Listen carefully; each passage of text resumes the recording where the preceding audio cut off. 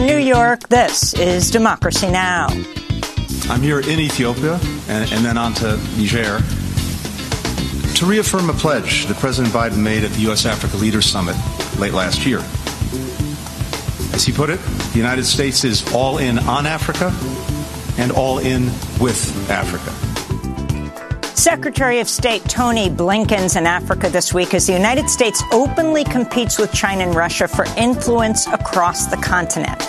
We'll look at how Niger has become a critical military outpost for the United States and look at the situation in Ethiopia 4 months after a peace deal was signed to end 2 years of war in Tigray. Then we begin our coverage of the 20th anniversary of the U.S. invasion of Iraq. I'm thinking about the invasion, occupation 20 years later. I'm thinking about the incredible destruction and devastation that Iraq and Iraqi society have experienced. And I'm thinking about the huge gap between the rhetoric of liberation and what actually happened. And to my mind, particularly women have been the biggest victims of the invasion. All that and more coming up.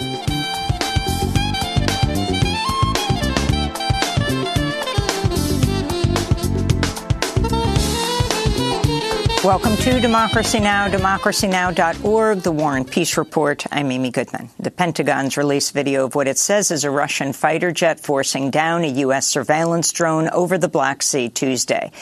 The 42-second video shows an Su-27 Russian fighter jet pouring fuel on an MQ-9 Reaper drone and making a pair of close passes. After the second flyby, the video glitches before revealing damage to the drone's propeller. The U.S. says a collision caused the drone to crash into international waters south of the Russian-annexed Ukrainian territory of Crimea. On Wednesday, U.S. Defense Secretary Lloyd Austin said he called his Russian counterpart to discuss the incident. So make no mistake, the United States will continue to fly and to operate wherever international law allows.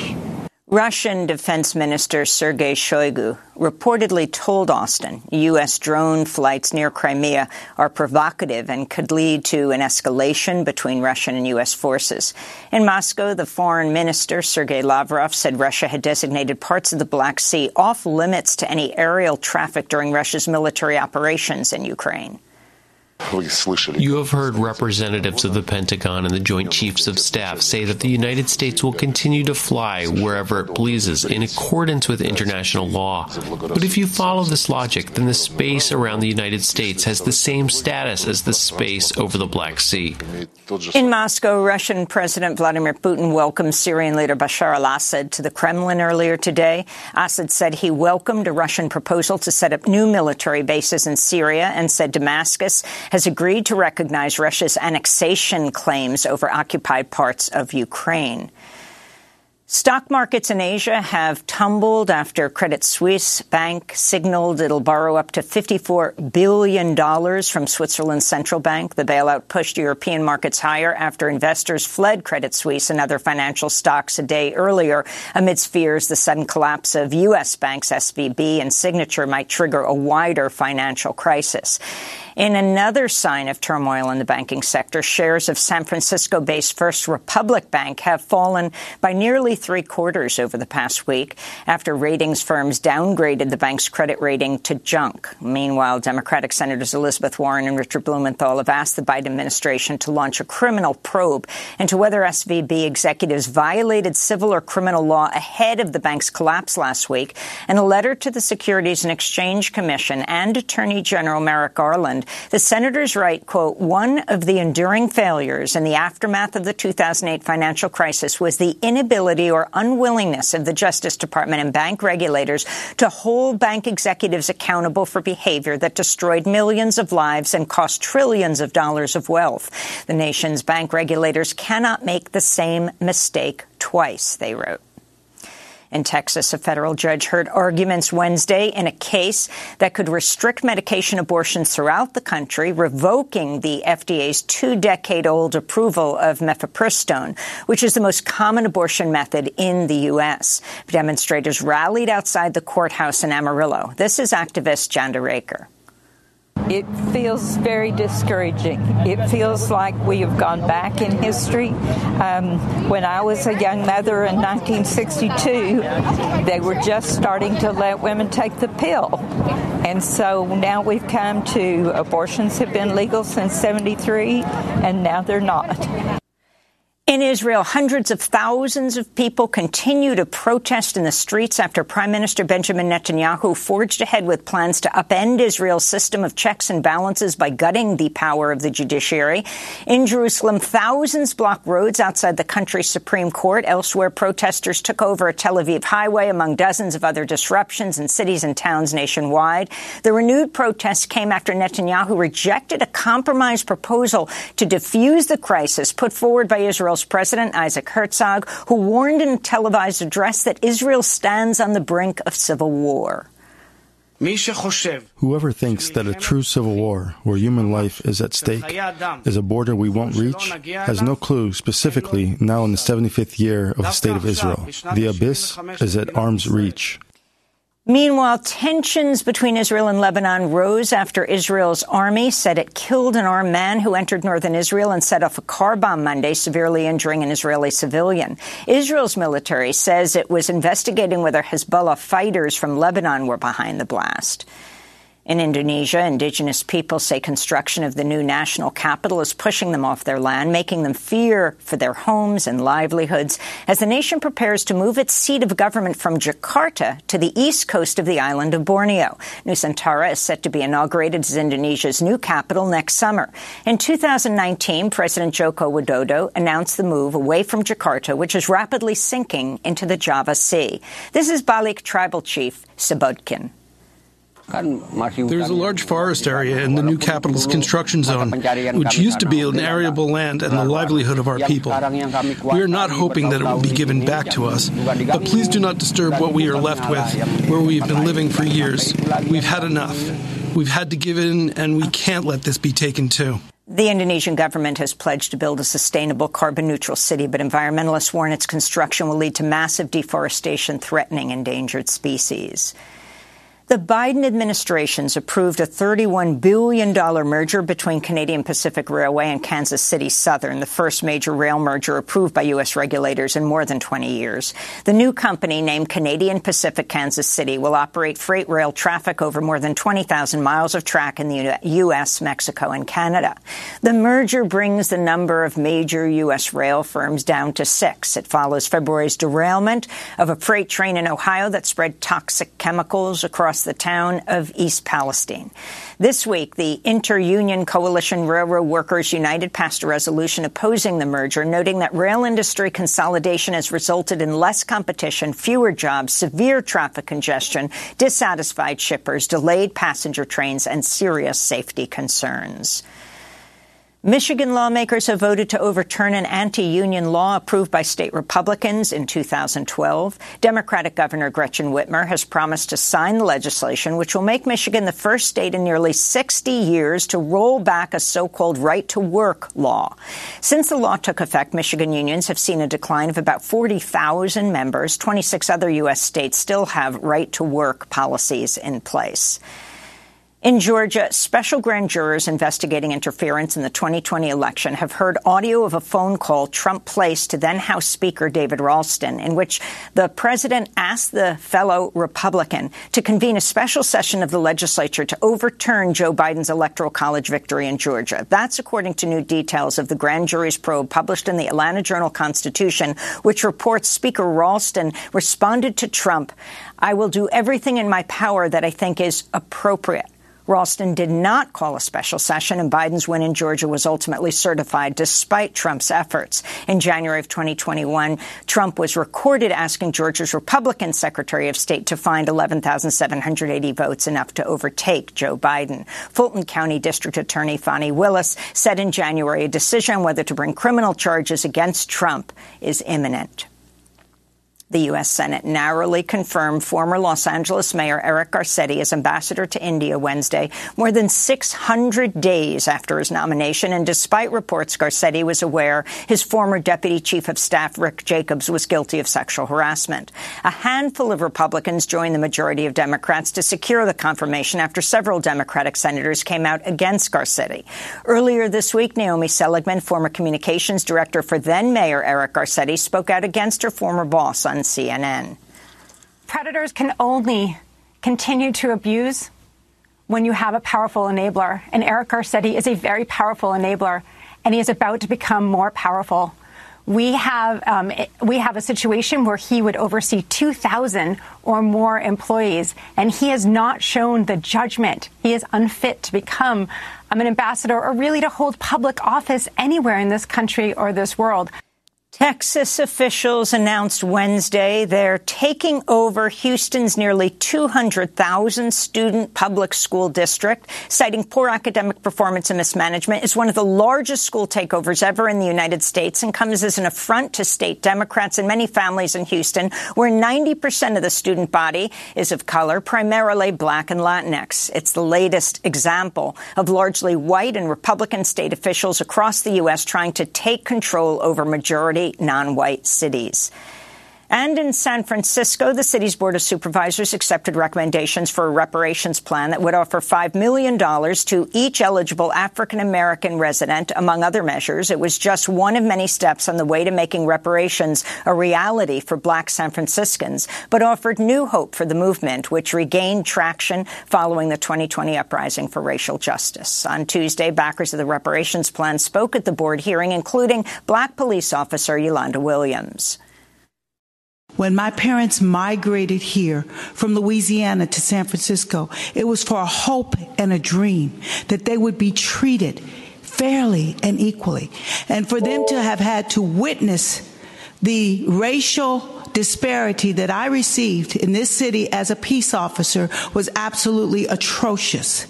It is time for you to do the right thing and provide us with the reparations. Make us whole. Make us important in your lives. Black lives matter. And those are some of the headlines. This is Democracy Now!, democracynow.org, the War and Peace Report. I'm Amy Goodman in New York, joined by Democracy Now! Co-host Nermeen Sheikh. Hi, Nermeen. Hi, Amy, and welcome to our listeners and viewers across the country and around the world. Antony Blinken has arrived in Niger, becoming the first U.S. Secretary of State to ever visit the former French colony. Blinken's visit comes as the United States is openly vying with China and Russia for influence across Africa. Niger has become a critical U.S. ally in the Sahel region, which has seen recent military coups in Mali and Burkina Faso.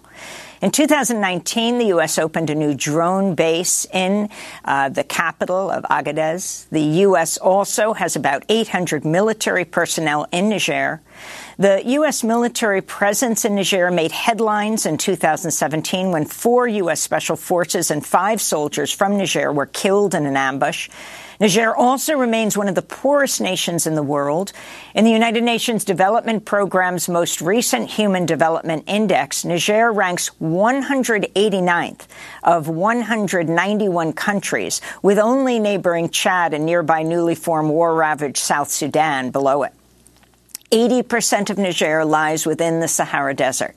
Life expectancy is only 60 years old, and the mean education level for its 25 million citizens is only 2 years.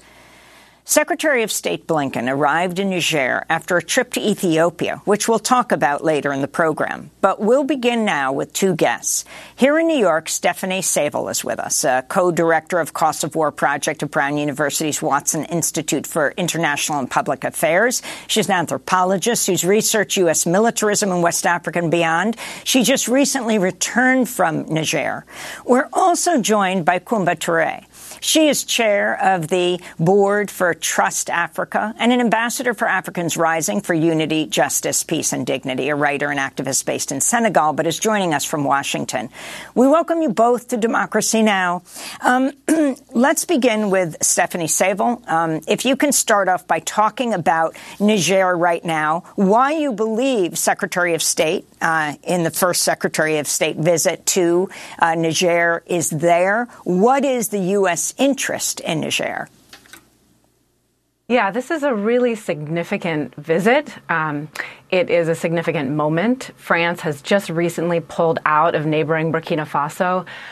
So it's a moment when Western powers are kind of figuring out what the next steps are in the region.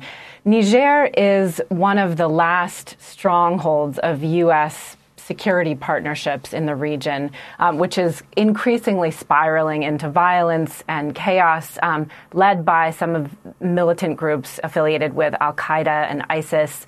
And the U.S. sees Niger as one of its strongest allies in this region, which the U.S. positions as really one of the latest fronts in the ongoing post-9/11 wars, what George W. Bush called the war on terror. Contrary to what many Americans think, this war is ongoing, and this is one of the latest fronts. And this visit to Niger is really a signal of, in part, how important strategically Niger is for the United States. Stephanie, could you explain the context of this? How is it that not just Niger, but the broader Sahel region became such a focus for the U.S., and why the global war on terror now appears to be concentrated there, with a large number of terrorist incidents? According to the Global Terrorism Index, almost 50% of all terrorism-related deaths occurred in the Sahel region last year. That's right. Yeah, the region began kind of spiraling into cycles of violence in 2012, really in 2012, although a little bit before then, when Mali was politically destabilized in the north. Rebels that were formerly fighting for Gaddafi in Libya looted his weapons stocks and came down into Mali, where there was a separatist movement. And this has led to kind of this spiraling cycle in which these militant groups have been gaining ground. Governments in the region, aided by U.S. training, assistance, funding, equipment, have been really waging their own wars on terror. And this violence, the government-sponsored violence, has been one of the factors that's contributed to these intensifying spirals of violence. So people, it's, blowback, right? So a lot of recruitment to these militant groups is coming in retaliation against government forces that in some cases are indiscriminately targeting certain ethnic groups. So it's really one of these situations where there's a lot of poverty, there's a lot of corruption, people feel abandoned by the central governments, the government is responding with force, and these situations are just getting worse and worse. Kumba Turi, if you could also respond to Secretary of State Blinken's visit to Niger and to the region, the first of a Secretary of State, an American Secretary of State to the region, the significance of the visit, and what you'd like to see come out of it. Thank you so much for having me here. The first thing that I would say is that there is definitely a shift that is needed in relationship between the U.S. and African countries, and I see that with this visit and before the meeting where the different leaders of African country were invited here in the U.S. That is clearly where we're going. But the truth is, in this region, everyone comes for their own interests, and the U.S. included. People are there for, the natural resources. People are there for political influence, and different nations elbowing each other for power with total disregard to the people who live on those land. I believe for new relationship to really shape Africa needs to be looked at as a continent where there are human beings, not just a place where, it's for power gain and for exploitation. Kumbuturi, if you can talk about the issues that are being faced by the continent, how you see the Ukraine war affecting them, issues from energy transition to global health, and how this visit by the Secretary of State of the United States is viewed around Africa. Yeah, I would say that most people on the continent are not directly connected to this visit. The U.S. Secretary of State is meeting with a certain level. It's high-level meetings, and it's meeting with, most of the time, leadership that even people on the continent don't always connect with or recognize as such. Most people are abandoned by their governments. They figure out their lives for themselves, and we are yet to see a type of cooperation or connection with African people that really benefit African, that look at people's health, that look at their education, that look at what people need in terms of mobility. What is talked about is about war, about arms, about training military, and that's not the fundamental need of the people. And yes, right now with the war, in Ukraine, that also is another power, power game going on, because the truth is right now, the U.S. and the EU are looking at African countries to align themselves to, against Russia. Which some of these countries are hesitant of doing because, for South Africa, for example, having received support, the ANC before, they for now are, really speaking in a neutral tone. And there are other countries also on the continent that are not as quick as jumping just and saying yes to, whatever the US and the EU is saying. So right now, I think that this visit is more about really placing, the U.S. in front of other powers, whether it's China, Russia, Turkey, Japan. Everyone has now a meeting or set up something to bring African leaders to be with them. Stephanie, if you could respond to what Kumba said, in particular talk about the different countries that are vying for influence in the Sahel region, and also the proliferation of small arms across the region, the increase in smuggling, trafficking of small arms, and whose hands those arms are falling into, the various armed groups that are fighting in the region now, and the role of the U.S. Right. So there are lots of countries in the West African Sahel region who are involved in training Nigerian forces and providing what they call security assistance. The Germans and French and Italians. There are also concerns about the Russian Wagner group that is spreading in influence, particularly in Mali, and there are rumors that it might be gaining a little bit of influence in Burkina Faso, and they've been accused of committing atrocities in the Malian war on terror. So it's really surprising. When I was in the airport in Niamey, which is the capital of Niger, and Agadez, which is, as you mentioned, where the U.S. drone base is based, some hundreds of miles into the desert to the north.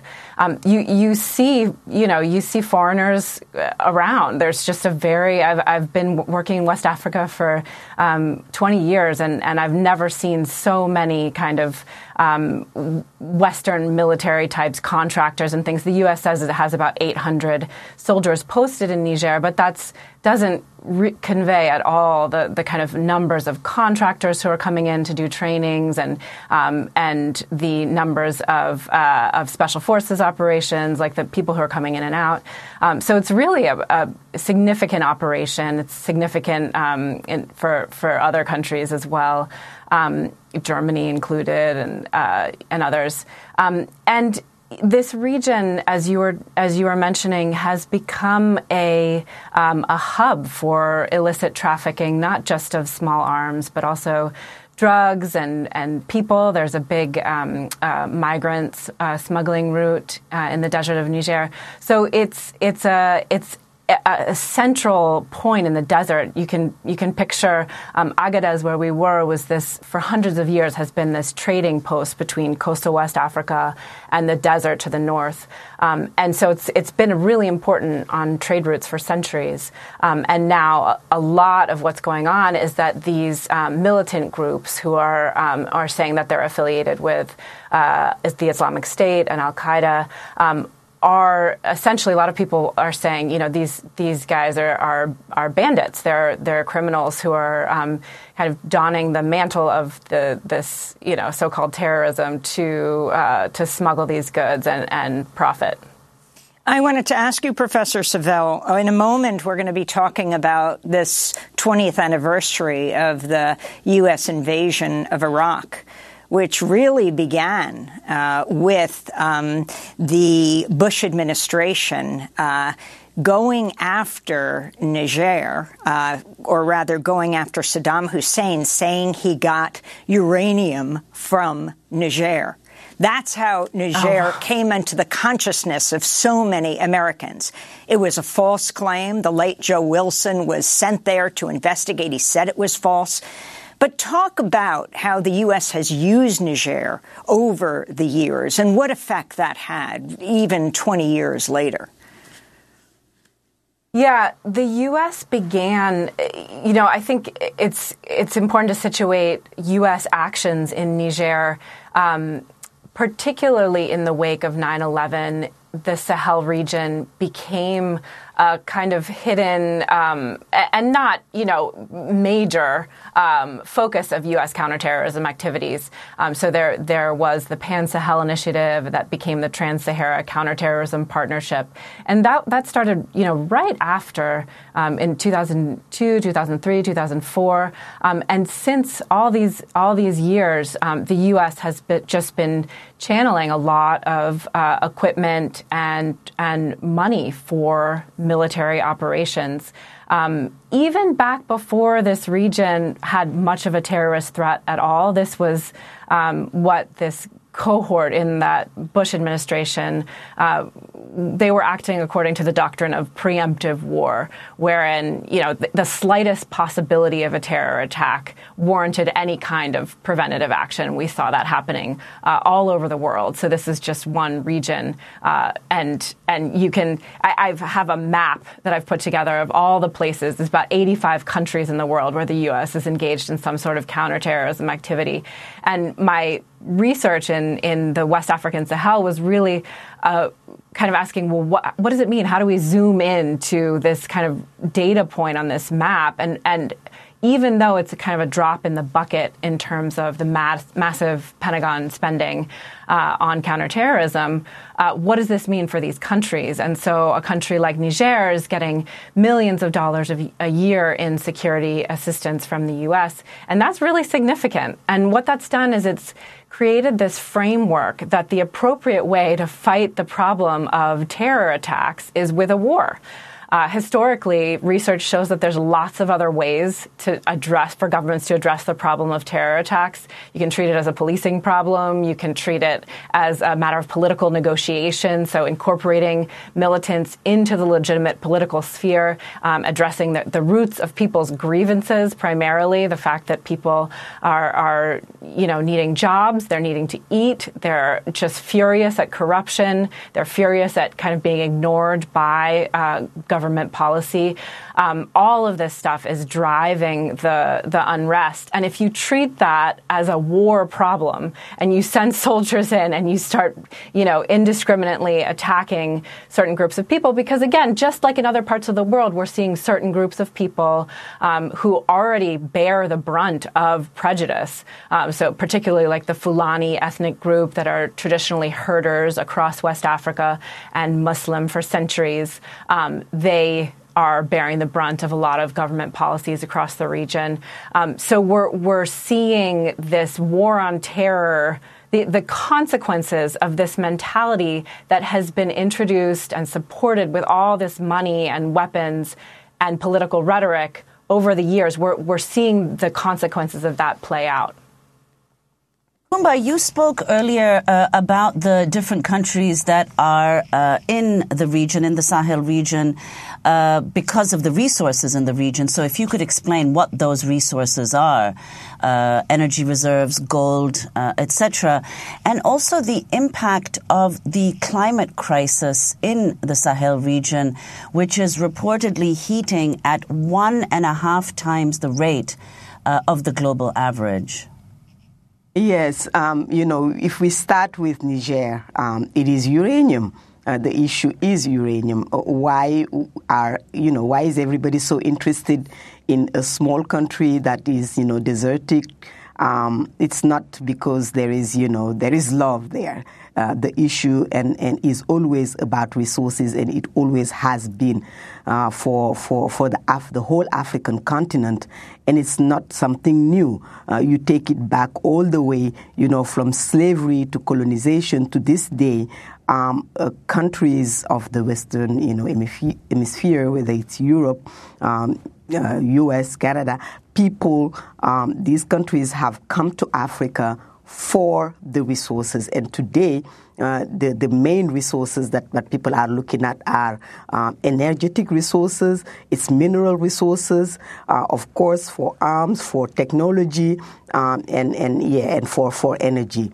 But what I really want to convey is that it is about time that we look at the lives of people, that cooperation is about supporting, small farmers to produce,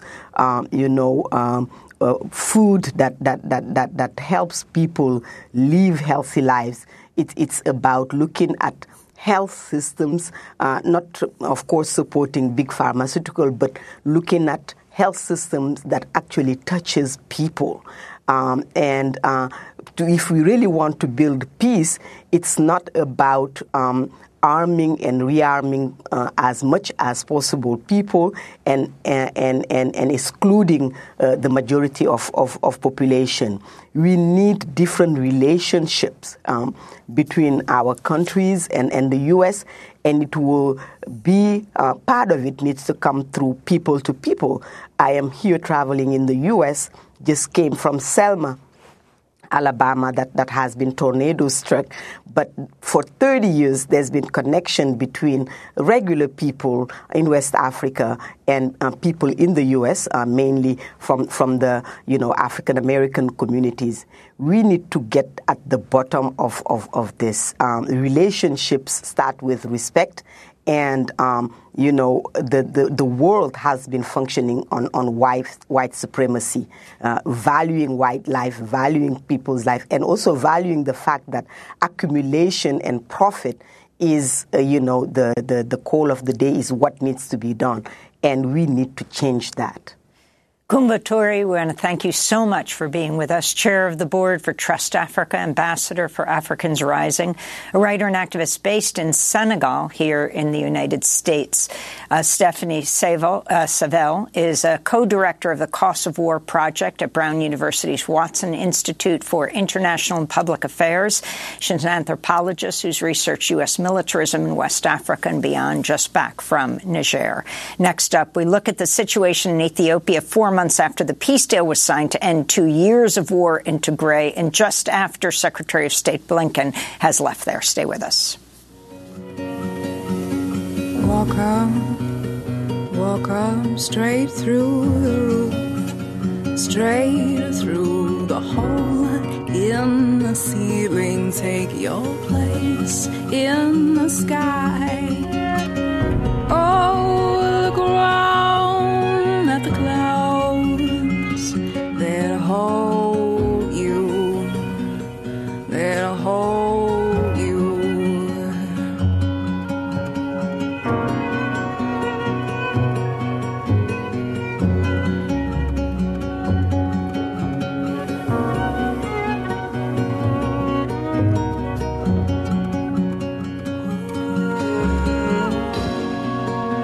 And the birds surround you, the birds surround you, they circle you and make a tornado from the air. Oh, it feels just like you dreamed, just like you dreamed. Oh, your shoulders are clear. They have given up the weights and the knots. Walk Up by Meklit Hadero. This is Democracy Now!, democracynow.org, the War and Peace Report. I'm Amy Goodman with Nermeen Sheikh. As we continue to look at U.S. Secretary of State Antony Blinken's trip to Africa, we turn to Ethiopia. On Wednesday, Blinken met with the Ethiopian Prime Minister Abiy Ahmed and other top officials, including leaders from the northern Tigray region. Blinken praised the 4-month-old peace deal that ended 2 years of fighting between government troops and forces in Tigray. He called for accountability for war crimes committed without casting blame on either side. The conflict was absolutely devastating. Hundreds of thousands killed.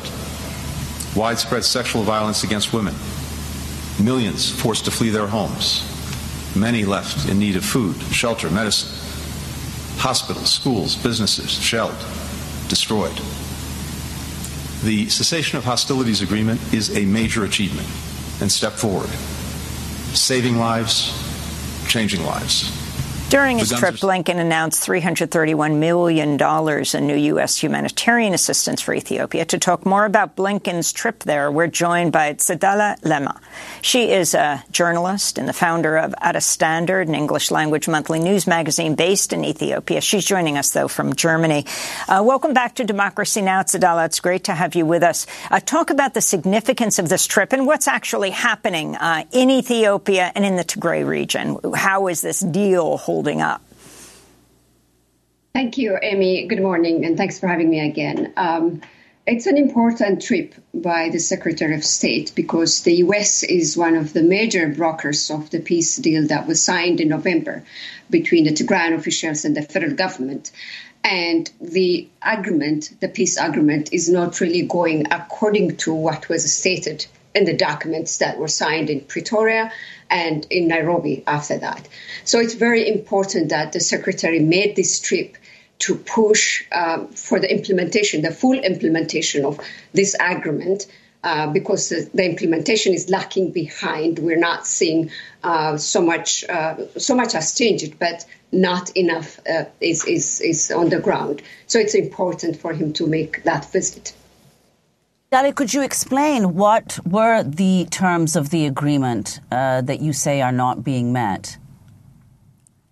The terms of the agreement, most importantly, are the establishment, the normalization of relations between the Tigray state and the federal government, and the establishment of an interim government in Tigray regional state, which is really lacking behind because the federal government, although it's not stated in the peace agreement, is holding the disbursement of the budget for the regional state until after Tigray formed its interim government, dismantled the previous government that was elected shortly before the war erupted, and established an interim government. So the federal government is still holding the budget for the regional state. Civil servants are not being paid as we speak. It's been more than 2 years.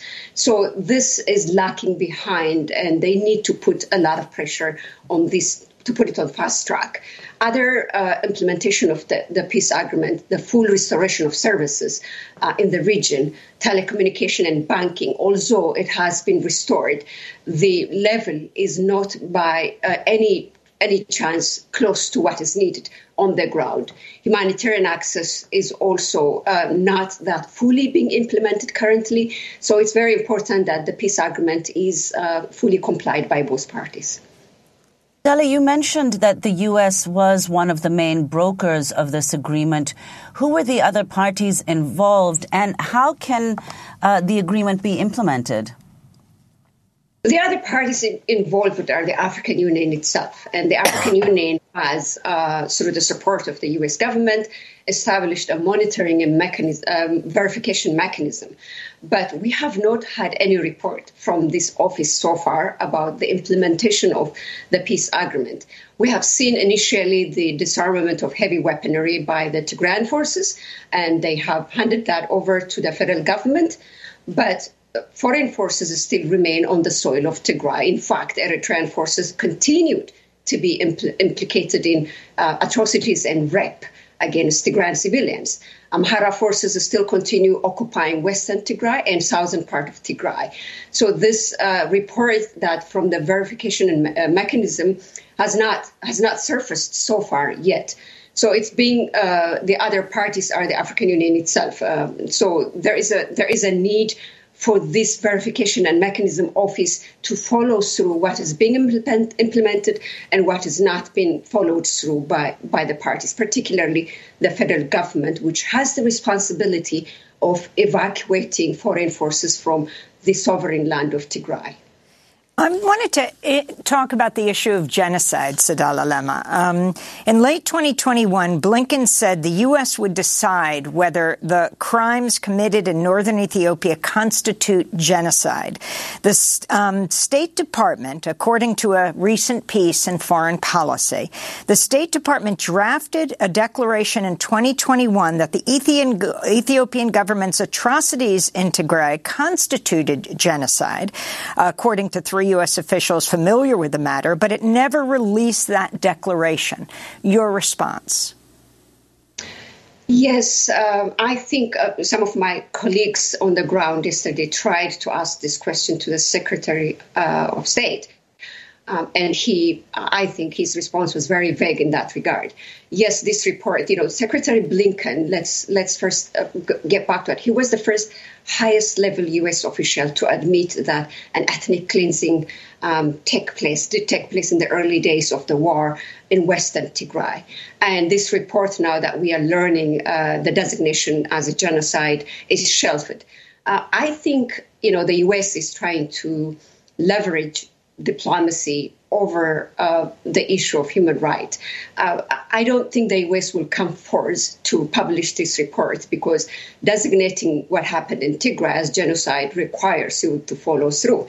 And the U.S. currently is more focused in securing the Ethiopian government side or Ethiopia as a partner, as opposed to, competing powers from the Middle East and, Russia and China.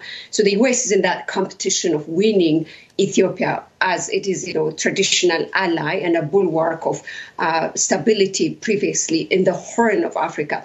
The region is experiencing quite a lot of competition from these competing powers. And the U.S. wanted really to have the prime minister on its side. So I don't think they will be releasing this report, although it's somewhere in the shelf sitting there.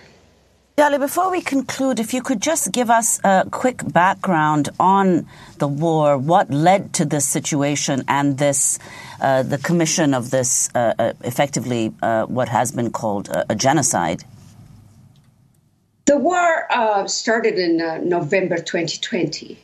Previously, in September 2020, Tigray, as a federated member of the Ethiopian federal government, went ahead in holding a unilateral election for regional council members. And after that, the relationship between Tigrayan officials, led by the TPLF, the party that's governing Tigray today, and the federal government was going down the hill. You know, they were having their sole relations previously already after the coming of the prime minister. But that election was a watershed moment that really put the final nail on the coffin for the outbreak of this war in November, shortly 2 months after Tigray held this election. So that is really at the heart of the contest between the two. And the war, the outbreak of the war was also aided and abetted by Eritrea next door, because Eritrea has historically been against, the Tigrayan, the TPLF, which was a dominating political figure in the past, previously, before the prime minister came to power. So Eritrea had a score to settle with Tigray. Abiy Ahmed, as a prime minister, was unhappy that Tigrayans went ahead and held their election for local council. This was not flying well in his anticipation of centralizing power. So the two came together and the war broke out in November. After that, what took place is for the history books, very tragic unfolding, to the point that now we have a report that designated what took place in Tigray as genocide, but we may not be able to see it officially soon. Tsadala Lema, we want to thank you so much for being with us, a journalist, founder of the Addis Standard, an English-language monthly news magazine based in Ethiopia. Next up, we begin our coverage of the 20th anniversary of the U.S. invasion of Iraq. Stay with us.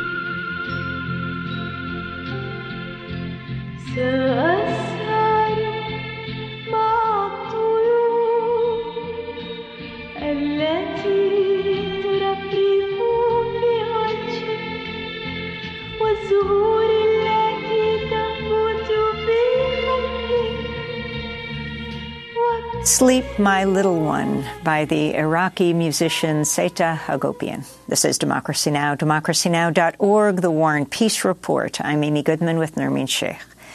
20 years ago today, peace protests rock the globe, held across the world, urging the United States to halt its imminent plans to invade Iraq. There were over 6,000 candlelight vigils held March 16, 2003, as part of a day of action called by the late Archbishop Desmond Tutu of South Africa and others. 3 days later, U.S. President George W. Bush announced the invasion of Iraq had begun. He spoke on the night of March 19, 2003, in Washington, D.C. It was already March 20th in Iraq. My fellow citizens, at this hour, American and coalition forces are in the early stages of military operations to disarm Iraq, to free its people, and to defend the world from grave danger. On my orders, coalition forces have begun striking selected targets of military importance to undermine Saddam Hussein's ability to wage war. These are opening stages of what will be a broad and concerted campaign. President Bush justified the invasion on the false claim that Iraq's formerly U.S.-backed dictator, Saddam Hussein, was secretly amassing WMDs, weapons of mass destruction. Over the coming days on Democracy Now!, we'll look back at how the U.S. invasion devastated Iraq, caused upheaval around the globe. Today, we're joined by Nadia Alali. She's the director of the Center for Middle East Studies at Brown University, where she's a professor of anthropology and Middle East studies. She's also the author of several award-winning books on the U.S. invasion and occupation of Iraq, including What Kind of Liberation? Women and the Occupation of Iraq. Professor Alali, welcome to Democracy Now!, Professor Alali. You're joining us from Providence, where you're a professor at Brown. You've been looking at this and your own history for years. Talk about what we should understand 20 years after the U.S. invaded Iraq. Well, the invasion had a devastating impact on Iraqi society. I mean, myself have been trying to document the gap between the rhetoric of liberation and bringing human rights, democracy, and particularly in relation to women's rights to Iraq, and the reality of what happened in the aftermath, with putting it against the historical background of 13 years of the most comprehensive sanctions that a country ever experienced. I think that's really important, that when we think about the devastation and destruction of Iraqi society, it actually doesn't start in 2003. It started with the sanctions regime on the 2nd of August, 1990. But yeah, to my mind, really the biggest losers in the post-invasion scenario have been women. I mean, the very same people that actually President Bush used them as a symbol of the midwives of the new Iraq, as he used to say. And while it is true that, women have initially, in the aftermath, there was some hope. There was quite a bit of mobilization, a mushrooming of women's rights organizations. What we have seen systematically since 2003 is an erosion of the kinds of rights and the access to resources, to healthcare, to education, to labor force that women actually had during the Ba'ath regime. And I'm in no business of justifying the atrocities that Saddam Hussein committed during the 35 years of Ba'ath. But the fact is that the 2003 invasion led to greater gender-based inequality, towards a shift towards greater social conservatism. It led to lawlessness, chaos, a destroyed infrastructure, healthcare is in shambles, education is struggling. And so everyday life has become really, really hard, not only for the thousands and thousands of Iraqis who have been displaced internally or have become refugees in neighboring countries or come to Europe or to the US, but, people who stayed behind. And so for me, the story of the past 20 years is a story of destruction, devastation, corruption, incompetence, but also a story of resilience. I mean, Iraqis are not just passive victims. And when I think about the 20 years, I'm not just thinking about the US and the UK and their responsibility. I'm also thinking about corrupt Iraqi politicians, sectarian militia leaders, and criminal gangs who have been terrorizing the country. And while they have been facilitated by the invasion, they also have to take responsibility. So it's a very complex picture. But I think, one of the things that we've seen is that there's a new generation of Iraqis who's really trying to turn things around. We have seen large-scale protest movements over the past few years. So there is some hope, but what we've seen really is a tragedy that has been unfolding, and that was definitely not necessary. And although I don't think that there is a good invasion, I think that in addition to the invasion, the US did everything wrong that it could have done in the aftermath of the invasion. So, Professor Alali, could you elaborate on that? What did the US do after the invasion that was wrong?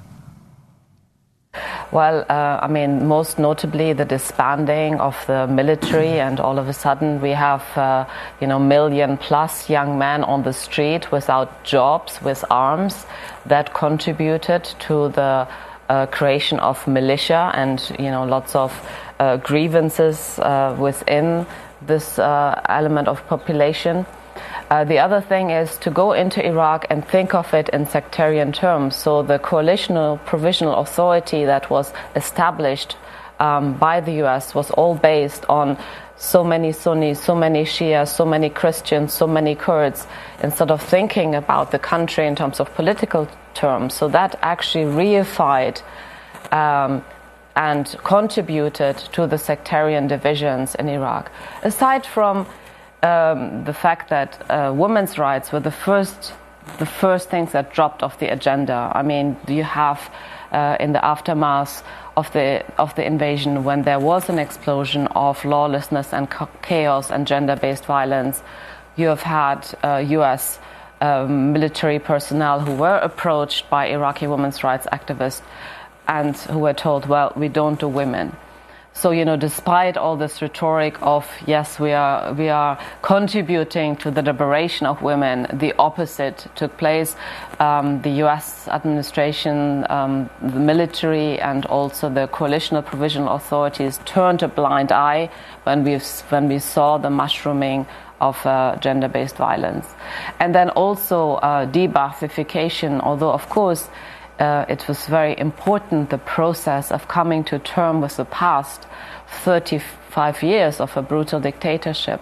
But the way that de-Baathification actually ended up working was that it really alienated a large percentage of the population, and it contributed again to the sectarian divisions. And we know, of course, that ISIS is one side effect of the invasion and the occupation.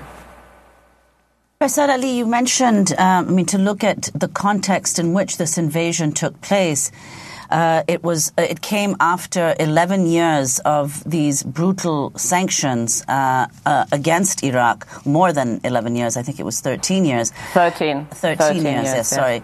13 years of sanctions, and just prior to that, Iraq having emerged from an 8-year war with Iran. Correct. So if you could talk about both those things. Yes. Yeah, no, I think, we really need to think more carefully about the 35 years, because in the 70s, actually, Iraq was, despite being a dictatorship, it was flourishing economically. There was the push for women to enter the labor force, education. There was a welfare state. Things started to get worse during the 80s, as you mentioned, from 1980 to 88, the war with Iran. During this period, every man between the ages of 15 and 65 had to go to the front. Women during this period became superwomen because Saddam Hussein at some point came out in 85 and said every good Iraqi woman should have 5 children. At the same time, women were under pressure to produce the future soldiers of Iraq. You would find them in all kinds of jobs. So when I was visiting Iraq during that time, I saw women working at petrol stations, driving trucks. And so, women filled up many of the jobs that were previously held by men. So not a good situation, but a situation where women did play an active role. And then following the invasion of Kuwait in August 1990, we had the onset of sanctions. And although the justification was to contain Saddam, it actually had the opposite effect. Saddam controlled the limited resources. It's during this time that we saw this incredible shift in terms of increased poverty. We saw the feminization of poverty. We saw that all the welfare services that the state provided, like free childcare, free transportation to work, a robust healthcare system, a robust education system, all this eroded during this period. And I remember my aunt telling me during this time, she said, the first Gulf War 1991, following the invasion of Kuwait, bridges were destroyed, but sanctions destroyed our society, and you cannot recover from that. Professor Alali, if you could end, we just have a minute, with what you want to leave people with on this 20th anniversary of the war. Well, I think that for people in the U.S., this is high time to, rethink U.S. military interventions in the world. But it's also time to think about responsibility, accountability, and possible reparations. But I also want to end on the note that, as I said, the young generation of Iraqis are trying to live beyond the impact of the invasion occupation. There's lots of creativity, resourcefulness, and positive energy. So I have some hope.